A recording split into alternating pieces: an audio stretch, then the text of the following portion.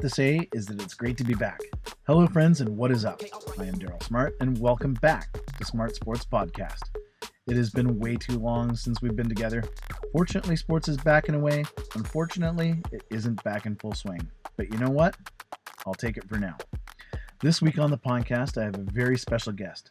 Jason Burgess is Norfolk County's Chief Administrative Officer, and we are going to talk Norfolk Recreation with him. With recreation hockey, arenas, and now the failed hub attempt, all in the spotlight the last little while, I thought there is no better way to open up season number 3 of Smart Sports Podcast than to have Jason on the show. Jason, it is great to have you on the podcast. Thanks for taking the time out of your day to talk to us. Thanks. And since this week it was all about the hub, I thought we were going to talk a little bit about recreation, the hub, and arenas and whatnot, and that's why we have you on. Since the big news this week coming out of council was just the hub, I thought I'd get just a few thoughts from you about that, if you don't mind. What was the impression of your impression of the county, and of course, since it's a sports podcast, what was kind of the impression about just your first impressions about sports and recreation in the area? Yeah, so I'm a hockey dad and that kind of stuff. So when I was actually working for the county prior, I was a partner with M&P. So I was hired last fall to help with the budget process. And yeah. So sometimes I'd be staying overnight in a hotel in Simcoe or whatever, and staff laughed at me, and a couple of counselors, I would pop out and just go to the arenas, check out the facilities, check out kids and that kind of stuff. And even, today, like when I ride my bikes, I'll go up from Dover into Simcoe, and there was a U20 team that would practice, I think, on Wednesday nights. I'd hit them up, talk to the coach a bit. Nice. And then on Thursday nights, Simcoe baseball would have their practices, and I talked to the coaches there, watch the kids swing and that kind of stuff. So, like my impression is, there's a really proud sports culture here, and people are invested in it, which is always, great to see. And I grew up, playing sports. I coached, I coached sports, referee, football. Yeah. So it's always been a big part of my life, and I always think it's a key thing for for kids and families to have those opportunities. I like to see the diverse nature of sports here. There's and broader activities. There's skateboard parks here. There's certainly lots to do here. So I think it's I think Norfolk's got has a lot of great assets that needs to be utilized and expanded upon. It's so true. It's so true. And again, Tuesday there was plenty of talk about the death of the hub, and I don't know. I'm one of those people, kind of like what Councillor Amy Martin was saying. I don't think it's a dead discussion at all. I think maybe it's a stumbling block, or obviously this funding stream's done, and you have to kind of go back to the drawing board. But it really is such a big deal having a complex of this magnitude, and of course, like you said, you've been around the community and you've seen the passion for sports and recreation. So, what do you think? Is it dead, do you think, or is it just a stumbling block? No, I think potentially that concept needs to go back and be reworked, and I think you need to take. So in my personal opinion, and council may differ from me, but my personal opinion is, you need to take a Norfolk-wide, approach to this. Yep. And I hate using east-west because I don't think that's what I think that's unhealthy for the county. Mm-hmm. But you certainly hear a lot of that. I think you need to say, we need to create some great assets for Norfolk County and position them where they make sense. And I don't want to talk about east or west. Just what does it make sense? And it's not just for for the long-term sustainability of these assets. We need a better plan. Mm-hmm. We have, when you look at our arenas, having single pad arenas, they're not efficient to operate. They cost more. they are, they're all aging, and they're expensive to maintain. We're just going through capital budget now, and to replace a floor and boards and stuff, you're talking over $1 million. Yeah. You need to make sure that, these big assets are utilized fully year round and are, when they're up and running, we can run them efficiently. So, my sense of it is that, we need to take another look at it. Maybe it's 2 mini hubs. You have, swimming and a double rink and, in one part of the county and a smaller one, the same thing, a double rink and a pool in another part of the county, but combine some assets together and kind of go from there. That's why I'm excited about how the rec center is going to be, repurposed. Yeah. You'll have, you'll have a pool, you'll have seniors activities, but then we'll have a dry floor, and whether that's for indoor soccer, dry land training, badminton, there's all kinds of possibilities that can utilize there, on year-round activities. So I think we're kind of, I think there's a lot of negativity surrounding this, but I think I think we just got to go. I think we got to look at the repositioning of the rec center as a really positive thing. Yeah. For some sports. And when I talk to the baseball coaches about what they do in the wintertime, like I've gone to communities where you have the screens are put up inside. There's AstroTurf, and guys are taking all winter. So if you're a baseball player, why isn't that a possibility for you? If you're an indoor, my kid played soccer, and soccer was a 12-month sport when you're playing travel soccer. Yep, my daughter as well. It was 12 months, and they were in a gym in Tillsonburg. So yeah. Right. So but why not have what's the possibility of a turf, an indoor turf field?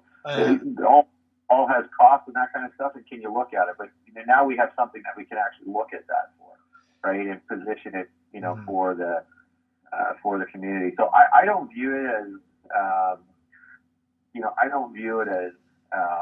negative. I just view it as, we need to, I think, have a more complete plan for the county. I wasn't here during that process, and it just seemed to be focused on a few communities, and I think we need to go back to the drawing board to say, okay, what is this for the whole community of all of Norfolk? And it's nice that you said that, because I know, and again, grew up in Waterford. I live in Delhi. I play old timers baseball in Walsingham, so I'm kind of all over the map.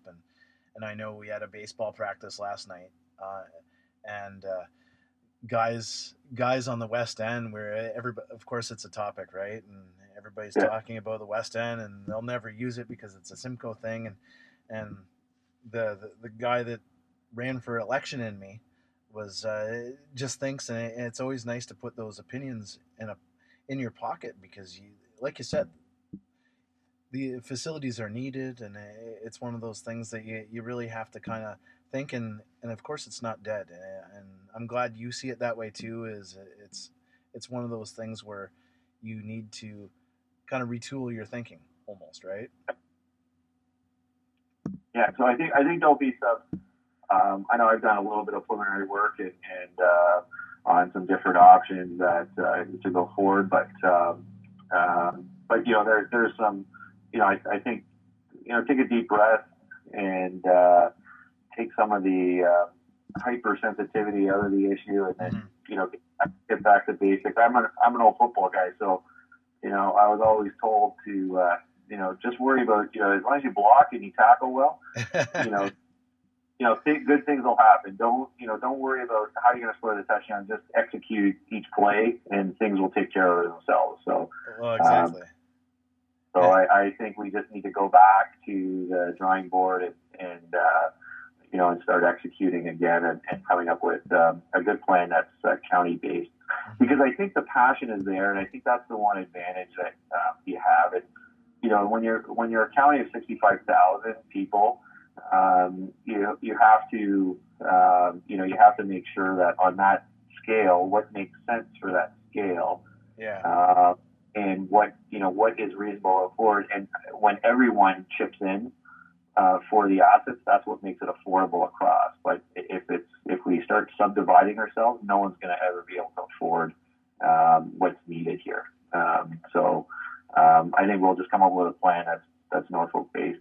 Is that something that RFAB, are you going to be looking at or leaning heavily on RFAB? Because the Recreation Facility Committee, some really, really good people and really good community members that are heavily involved in sport. And do you think that you'll be leaning on them for a little bit of guidance on that?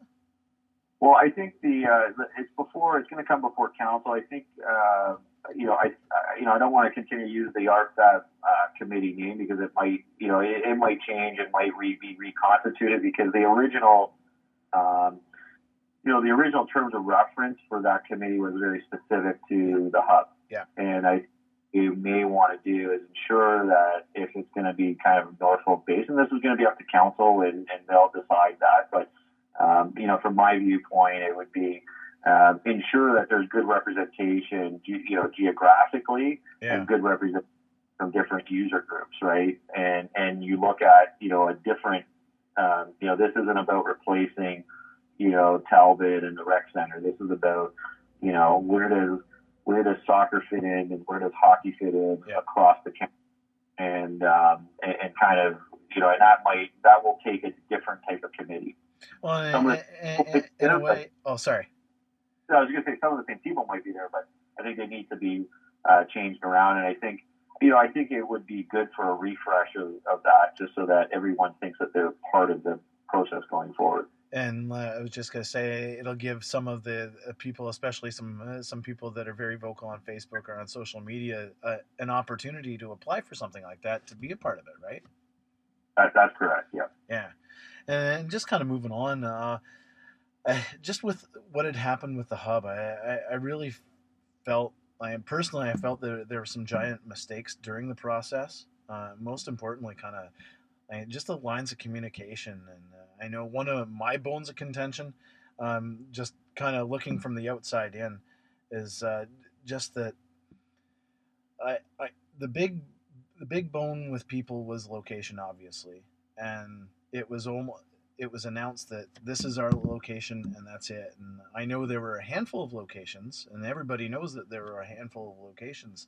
Do you think maybe communicating that message and saying maybe, well, this is the reason we took this piece of land because of X, Y, Z, and we didn't choose this location because of A, B, and C. Do you think, looking back at it, do you think the lines of communication could have been done better, and if they were done in a way, there wouldn't be an outrage, do you think? Or as much of an outrage, I should say, sorry. Yeah, I don't know. I wasn't really involved with it at that point in time. I know that was, I know the RFAB committee that was one of their responsibilities was to essentially score the locational facilities. And make a recommendation to council, and it was my understanding it came down to two locations,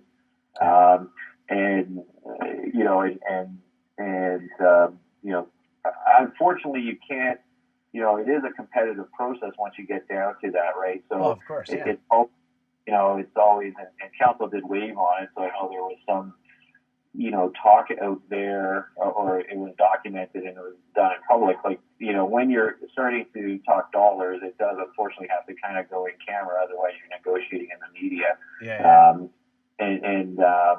So the challenge with communication sometimes is, you can always probably do a better job of communicating, but I always say communication is a two-way street. Sometimes someone has to say something and the other person actually has to listen.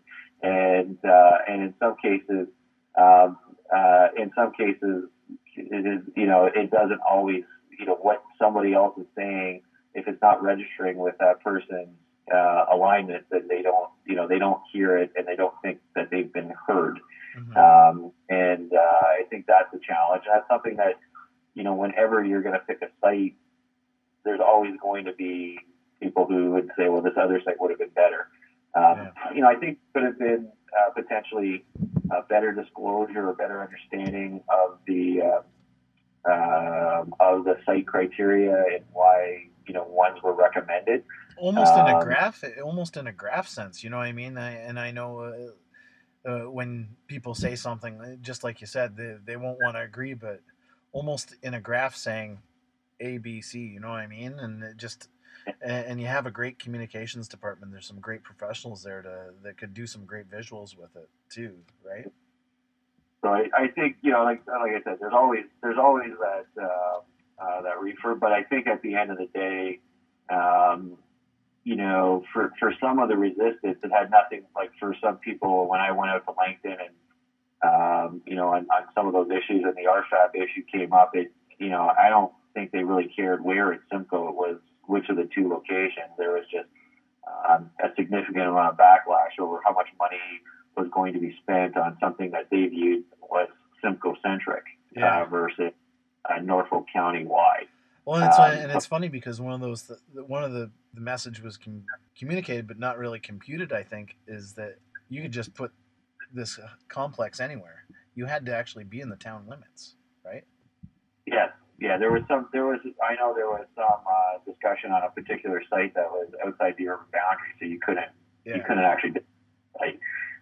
So yeah, there was, and there was some of that rage up to the end. So yeah, and there was a lot going on, Mm-hmm. during that time period. So, I think that's all lessons learned for when they, go to move forward with the next plan. Because the one thing I know for sure is the arenas aren't getting any younger. Those problems aren't going to go away. Yeah. The demand, the pool keeps on increasing, so Yep. that demand will go away. And so I think it's the same problem. We need to come up with a solution that is more acceptable to the county, to all 65,000 people in the county, not Yeah. and and kind of go that way. Mm-hmm. So I think from that point of view, it's yeah, we've taken a step back, or some people might view it as a step back. Other people will view it as, well, we tried something, and let's take our lessons learned, and let's move on to the next solution and make the next solution better. Well, with that said, anything personally that you could take from the process? Well, like I said, I was not, I wasn't directly involved in it. I think there should be a debrief on it. Yeah. When I look at the scoring that the province had put out there, and you knew it was going to be a highly competitive process. Oh, absolutely. Uh, I don't think we hit the scoring, like the scoring matrix well. Yeah. And I think we needed to take a look at what was the province going to award points for, and how did we truly light up. And it's one of the things you have to have that honest look of yourself in the mirror. And Absolutely.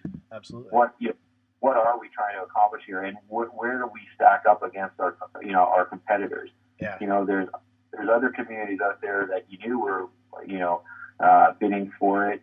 They were doing creative structures. They would have they were looking at merging facilities and creating longer term efficiencies, or they were dealing with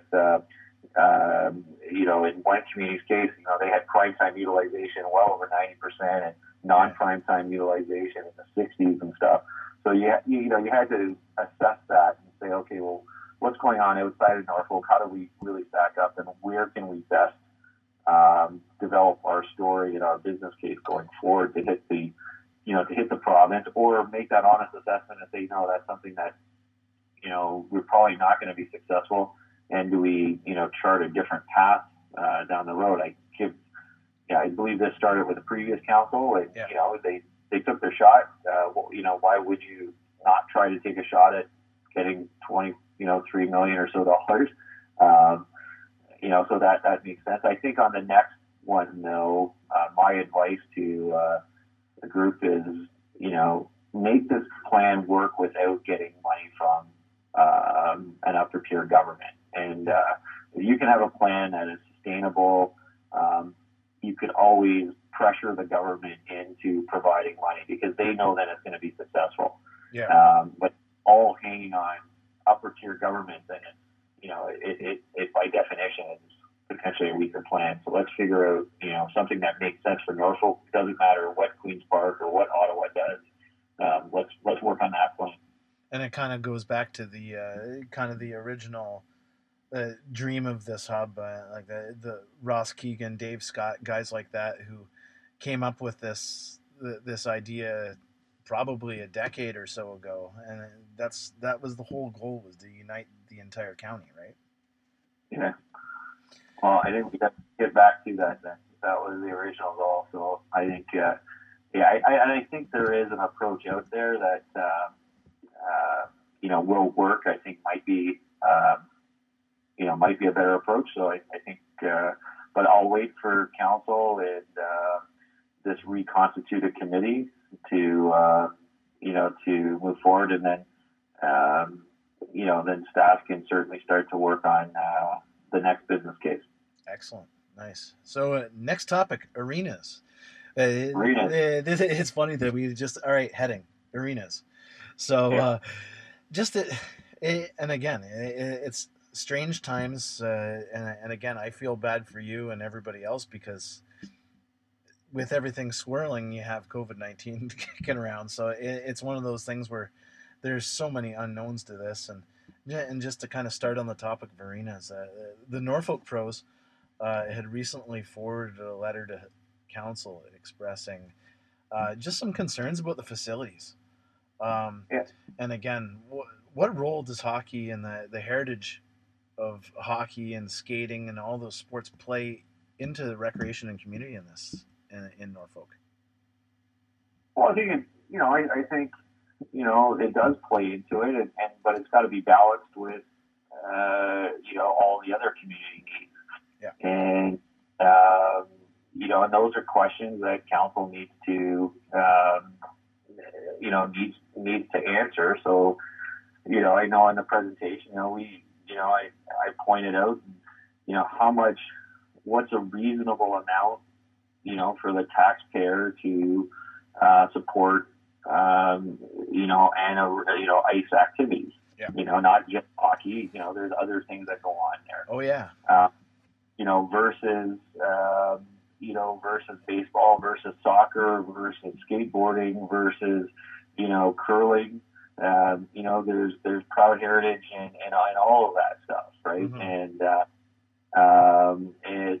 At some point in time, you have to make that decision, and each community will make a different decision. There's no single answer that applies across the province or across the country. Exactly. And so it becomes, there's only, so many tax dollars out there, and how much is there and what's a reasonable amount to do it. And there's two ways to go about it. One is to become more efficient and to, use your facilities in greater intensity, and therefore you don't have to subsidize it as much. Yeah. You can charge more for it, and each of those have negative implications if you charge too much. Well, exactly. It discourages usage also. Exactly. So we try to take a balanced approach, to reduce some of the costs associated with it by not having ice empty, by increasing, asking people to put more usage into a fewer number of arenas, which makes those arenas more efficient, reduces taxpayer costs, but then makes those remaining arenas more sustainable, going forward. So, I think it gets, that's a long answer, hockey's not going to go, figure skating's not going to go anywhere. It really becomes, of the budget and of all the other priorities, that are being asked, how does that, where does that fit in? Like if you look at, and councils always get faced with a decision. You have to compare apples to oranges. So how important is hockey, versus how important is swimming, versus how important is soccer? Well, if you're a soccer player, soccer is going to be pretty important to you. Yeah. If you're a swimmer, the pool is going to be pretty important to you. And they have to make those decisions. And at some point, someone's going to ask the question, why would a hockey or someone who's using the arenas get $2 million for the taxpayer support, and soccer gets a couple of $1,000? Yeah. Does that make sense? And for some communities, maybe that does make sense. Yeah. But that's the decision council has to to make sometimes. And speaking of that, it just goes back to the idea of the privatization of these arenas. And I know when the rumor kind of first started coming out that this was going to happen or be attempted to happen, there was a lot of talk about. I know my Sunday morning group of Shinny guys were like, you know what, if it goes private, we're not going to be on the ice anymore because the prices are high. And when everything happened, of course, you guys put a cap on ice prices, which is a great thing. But just for the first year, any contract. But I don't perceive it as a privatization item. Like, I think when you look at what's happened in other communities, so I come from St. Catharines, so the Meriton Athletic Association runs an arena in St. Catharines. Yeah. In Toronto, the Toronto Arena Board, I believe Toronto has like 60 arenas, but 6 of them are managed by the Toronto Arena Board, which is a not-for-profit board. Mm-hmm. Sault Ste. Marie has a similar arrangement. And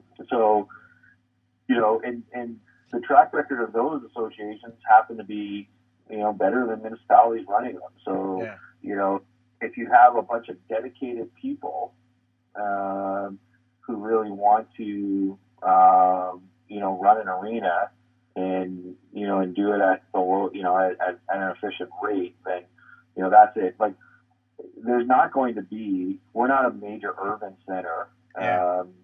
There's not going to be one of the private companies coming in to buy an arena in Norfolk County. That's an unrealistic expectation. Especially nowadays, Well, yeah, and it just doesn't, there are examples of that, but they're in major metropolitan areas where you have that. Here, would a hockey association, take $150,000 from, the county to, run one of the arenas? Yeah. And that's the realistic example of it. And like I said, there's plenty of examples. Like, people from the community should be going and talking to these other communities and see how it works. Is that where the idea kind of came about? Was from in Meriton and St. Catharines? Well, not just there, but there's certainly examples of it. But Meriton is one of them, and in the last.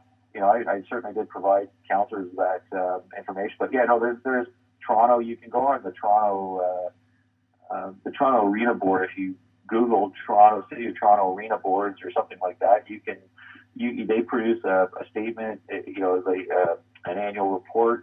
They have a far more sophisticated governance structure. I think the Arena Boards in Toronto has been around maybe like 30 years. Really? It's so this is not this was really, and there's 2 parts of that RFP. One of it is, if you want to kind of run it, right? And there's certainly, and it's not just take it, we're willing to provide $150,000 in support for that. Yeah. The other part of the RFP was, if you want to be, an affiliated member, there was a group out of, I won't name the names, but there was one group that had approached us previously to say, listen, we want to do some fundraising, we want to do some stuff for the complex. Like, how can we? So we said, we can certainly work with that. We put it in. We just kind of said, funny you're asking that. Can you wait another month, because we're going to be putting that in an RFP, and we made sure it would kind of accommodate that. But it is to allow the community to be able to better support their facilities and give them more avenues. But like, if you went to Toronto, or if you went to St. Catharines with Meriton, you wouldn't it'd be very difficult for you to say, well, which one's city run, which one's I've been to the Meriton Arena. I love that place. Oh, do you? Okay. So, but they can do things that you can't do in a municipal environment with, because we and they're able to, and they have a strong volunteer committee there that does that does a bunch of work for that. They fundraise for the arena. And it's the Meriton Athletic Association, so it's hockey, lacrosse, and baseball. Like, they do a lot of work in that part of the community, and they don't lose money at operating an arena. Yeah. And again, just thinking about it, and call me crazy, every once in a while I'll be thinking about it, and I'm like, I don't know if I'm crazy, but it wouldn't be a bad idea to take one of the arenas, because off the top of my head, I've got probably half a dozen to a dozen ideas to create revenue. So it's not out of the question. No, and sometimes, like I said, sometimes communities can do it, differently, and make sure that when they're vested in it, that becomes a venue, right? Yeah. Do things, and I think we need to. We need to put more stuff into for summer usage and more, and make greater use of it. But, frankly, as a municipality, when you don't have people, dedicated, like I always say, an entrepreneur or an organization, when that's their sole focus, they'll work on that kind of 24/7, right? And, well, exactly. You promote the heck out of it, right? But when you're a municipality, you got 100 other issues you got to deal with, and unless you have people who are hired dedicated to that, we don't have that. So it is an opportunity. We'll see what comes out of it. There has been some interest. We'll answer some questions. I just think it's one of those things that the community always says, well, you need to reach out to us for ideas. Well, we're not even going to out for ideas. Mm-hmm. We're going to say you can. We'll pay you $150,000 a year for you to back one of your ideas, essentially. Yeah. And that is unique. Like the Meriton one and the Toronto one, they don't run like that. So the unique part of this one was to say, listen, we know this is a big change for the county, but we'll put some financial net behind it for anyone who wants to do it. So what does anybody have to do to do it, besides obviously filling out a proposal? Like, what kind of a plan? There's a requirement for a bit of a plan. It's designed because we know we're going with volunteers and that kind of stuff. So it's not like we need a 50-page business case. Yeah. But you need to articulate. Okay, here's who would be the counterparty. That would be essentially leasing or licensing the arena from us. Here's our business plan going forward. Here's how we think we'll make up, the deficit. Here's how we want to interact with the municipality. Here's how, because it's still, we still require you or the operator to provide, ice surfaces for the community, right? Yeah. So we want to see how you plan to operate it. There is an option for community to say, well, we'll just pay the city or pay the county to make sure the ice is there, like put our staff people in just like we do. Yeah. And we'll pay for the county for that, or we'll pay for some of that service until we can bring on our own staff. So it's pretty much a blank slate. You can develop a business case how you think works best for the community group, and would make sense for the county. Like, at the end of the day, the county wants to see these facilities used more. Yeah. When they get used more and they cost taxpayers less, we can keep them going for a lot longer. Exactly. In this case, it's just there's more benefit being derived at a lower cost. Mm-hmm. So that's really, if you do the cold-hearted math on it, that's really the equation you're trying to do. You're trying to get the usage up and the cost down. Yeah, and basically the misconception is you don't have to be a millionaire to do this. No, I think I think that's a big misconception out there too, to be honest. Yeah, I believe it is, and I think that's how. I think publicly that's. I think that was convenient for people to do it that way because they were opposed to it. And and to me, what's sad is, it can be a missed opportunity. Because when I look at, it's not millionaires running the Toronto, arena boards. It's a community group that's doing it. It's community volunteers. When it's in the Meriton Athletic Association, it's community volunteers running it. The Sioux, it's the same thing. It's people who want to run, make sure that arena is there for the community good and run it. And certainly, it's not like in this case the municipality is abandoning it. It's just, we'll continue to fund it. Yeah. I would love to see, a hockey association says, okay, I'm going to take on the arena, pay me $150,000. I'll make sure that, we pay a person who's going to manage this thing and start doing really creative things in the arena and bring more things in and have fundraisers and do that. Like, in some of these community arenas, like it's not, when the dressing rooms need to be painted, it's not a procurement process. It's 5 guys, get some paint from the local home. Exactly. Yeah. And go and paint, throw pizza in the floor and maybe some pops. You have, you have a party and things like that get done. And, and you can bring different skill sets to it. So like I said, I've just, and maybe because I grew up in St. Catharines and I saw, the Meriton Athletic Association do that.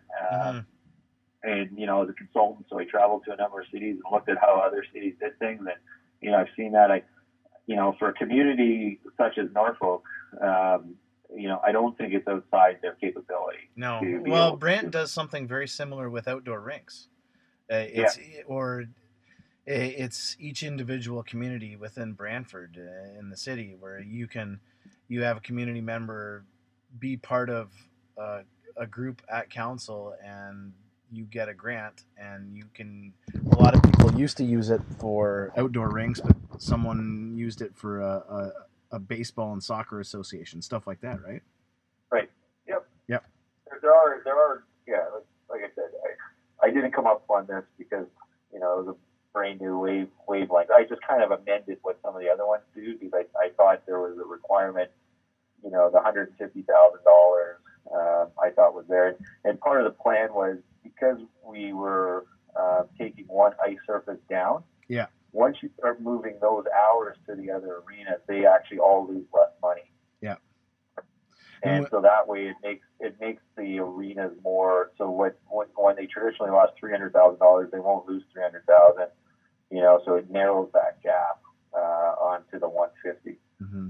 And with that said about the arenas, do you have a timeline for opening up Ice Pad in Langton and Talbot Gardens?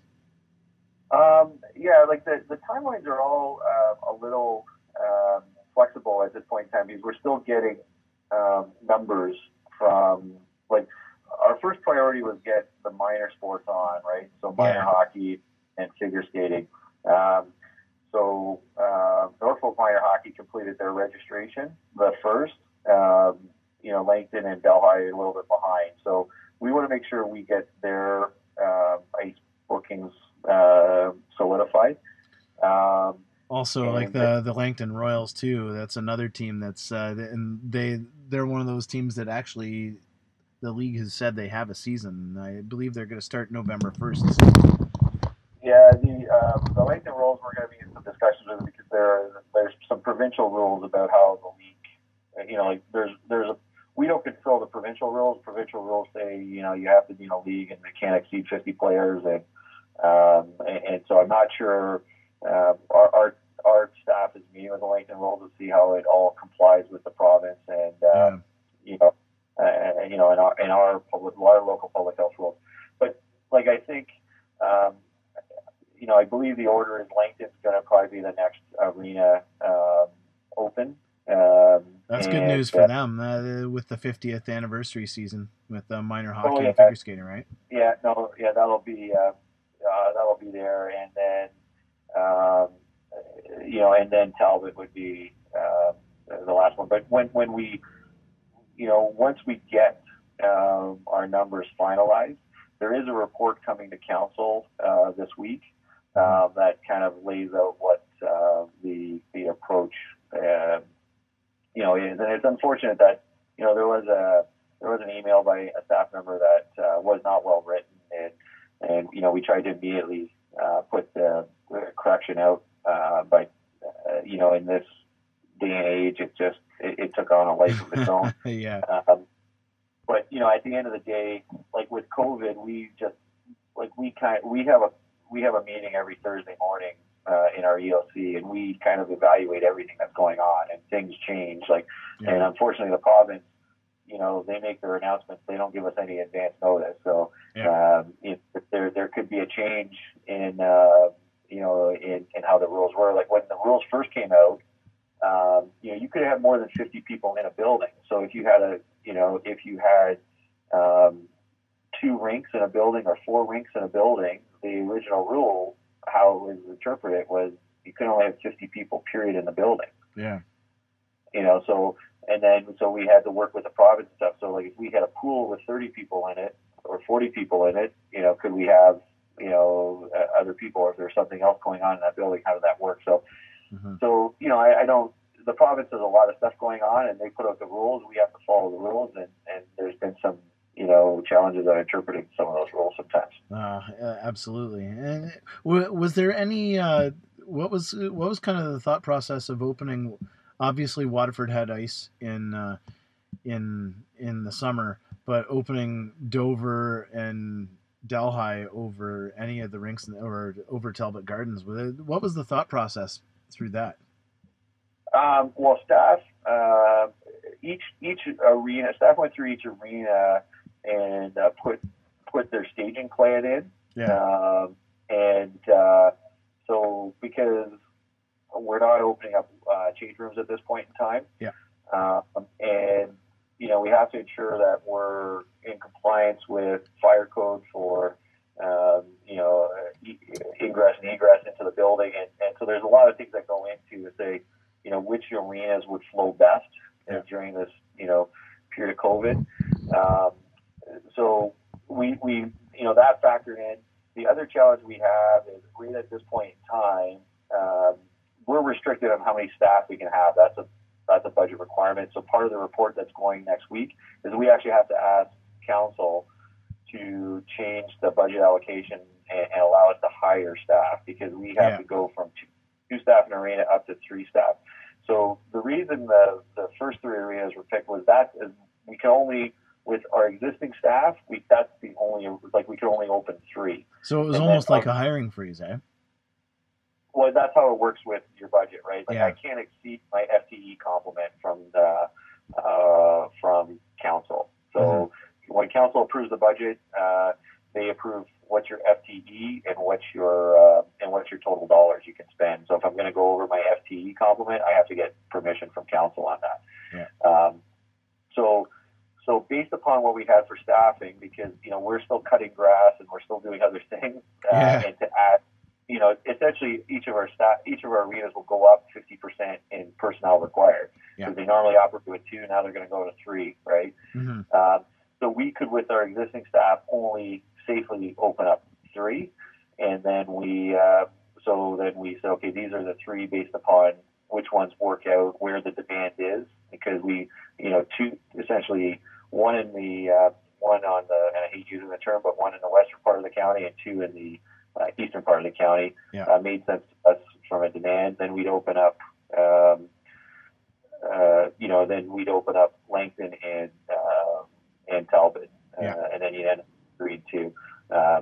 But council wanted to open them up earlier, so we still will have people out cutting grass while these other ones are being open. So there's a staff report there to say I think it's up to 10 temporary part-time workers that will have to be hired. Well, that makes sense, though. And just with that said, any timeline on dressing room issues or opening up the dressing rooms? Because I know I get some feeds from Oxford and Brant just because I play there. as Yeah. they're opening up the dressing rooms. I know for our men's shinny, they're opening up the dressing rooms. So are they going to open up dressing rooms in Norfolk at all, or is that again a staffing issue? We keep on evaluating. It would be another. It's both a staff and ice time issue. Mm-hmm. We got pretty good comments on Waterford during the summer, and even from members from outside the community, because we were able to turn over our ice very quickly. Yeah. And so, like, some places are opening up change rooms, but there's a half-hour lag, so you actually then have less ice available, right? Yeah. So, you book for an hour instead of it taking, an hour and 10 minutes to get you, on the ice because of the Zamboni resurfacing. There's this extra 20 minutes of dead time because of the additional cleaning. Now you can throw more resources at it, but again, we're getting, we've added essentially $20 per hour of ice rental for the third staff member for the cleaning and we're getting some pushback on even just the $20 charge. So if we went to even more cleaning, more staff, there'd be an additional charge. So we have to balance those, the cost, the time of the ice, and we're going to, like I said, we're always reevaluating it. We're in a group of, 60 or 70 municipalities that we talk to, different approaches, and we're monitoring it. So what I say today, we may have a different view of it come November, and that's, and that's just life in COVID and how we can learn from this, right? Oh, absolutely, even technology is every day changing. Like they have the foggers out there now that it takes 5 minutes to disinfect, right? Like that was something that didn't exist probably 2 months ago, right? Well, we have some of those. They cost $40 a crack, though. So we, and then they have to sit and dry for a bit, and there's a few other things. But yeah, like those are all things that, like there's certainly, there's some corrections and fixes that we can do, but like anything, it's time and money, right? So absolutely. There's an old phrase, good, fast, or cheap, but you only get to pick two of them. So yeah, that's true. So that's what we're balancing on, right? So it's always about a balancing act, right? Yeah, and like I said, we'll open up, and the stuff that we do in week one, we'll evaluate, and then probably have some changes in week two, and then within 3 or 4 weeks of operating it, we might then take a look at it and say, okay, we're comfortable with what we're doing now. Let's add on something else, or let's make the change. Mm-hmm. And then, and of course, that kind of segues into recreation hockey, and just with CARA, which is the governing body for a large majority of the rec leagues, and they're running leagues and tournaments now. And of course, minor hockey, like you said, has started up almost in kind of as much of a full swing as they possibly can, and rinks opening up in Oxford and Brant. Just what kind of timeline do you have for recreation hockey in Norfolk? Yeah, so that's going to council. We were originally looking at probably a November timeframe, but the council wants to make it quicker to go into October. So that's going to come to council. That's going to require the additional hiring. So if council approves that, then we'll require the leagues to provide us with their plans and ensuring that they're going to be compliant with the provincial rules on league sizes. And once they do that, but when we pulled the leagues, it was, some leagues weren't ready to play. They, for a variety of reasons, some didn't want to. They wanted to wait till January to see how things shook out. Others, wanted to get on the ice last week. So it's that balancing. Wow. We did, we do have a priority method here that the minority, like the minor sports, get taken care of. Yep. The challenge with COVID is, minor hockey would, ice scheduling is done, months ahead of September. Yeah. Right? Well, pre-registration for men's is in July too, right? So. Yeah. So, unfortunately, when you didn't know that hockey was going to be allowed or skating was going to be allowed until a few weeks ago, it compresses what would normally take months into weeks, right? Yeah. But people don't fully, get that compression. But we're working with it. It goes, like I said, it goes to council on Tuesday, and we'll go from there. But but yeah, like it's always a tough, and you see different there's no university athletics this year. There's no high school athletics this year. Yeah. The Canada Games Council just postponed. Yesterday. Yeah.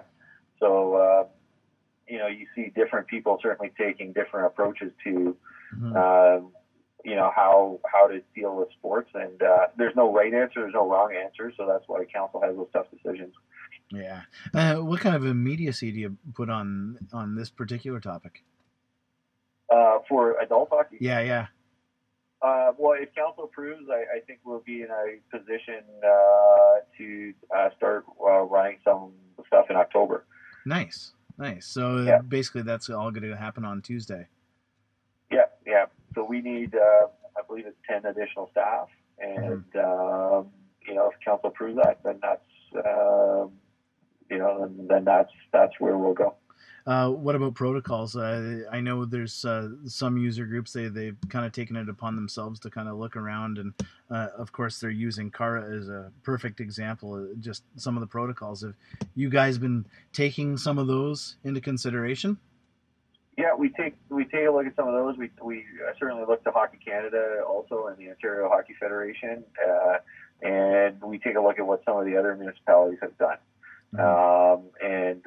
We won't, we'll set the guidelines for it, but we're going to hold the leagues responsible. It's not going to be, Norfolk County is going to administer this, but we'll hold the leagues responsible for that.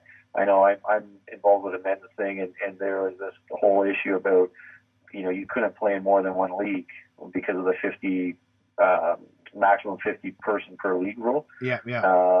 And how do you monitor that? Yeah. How do you monitor that? I'm not playing in 3 different leagues and 3 different, 3 different nights, right? And, those are all things that, we'll have to accept some of those risks and go from there. But it'll be on whoever is, it'll be on the league or whoever is booking the ice to ensure compliance with the rules. Oh, exactly. And that kind of goes back to a conversation I had with a friend yesterday. And he was like, we were touching on that topic, and yeah, there's a risk behind it, but there's also a risk going to the liquor store or going to Walmart or anything like that, right? Yeah. So. Well, but a municipality has 2 risks because now our insurance policy covers some of these items.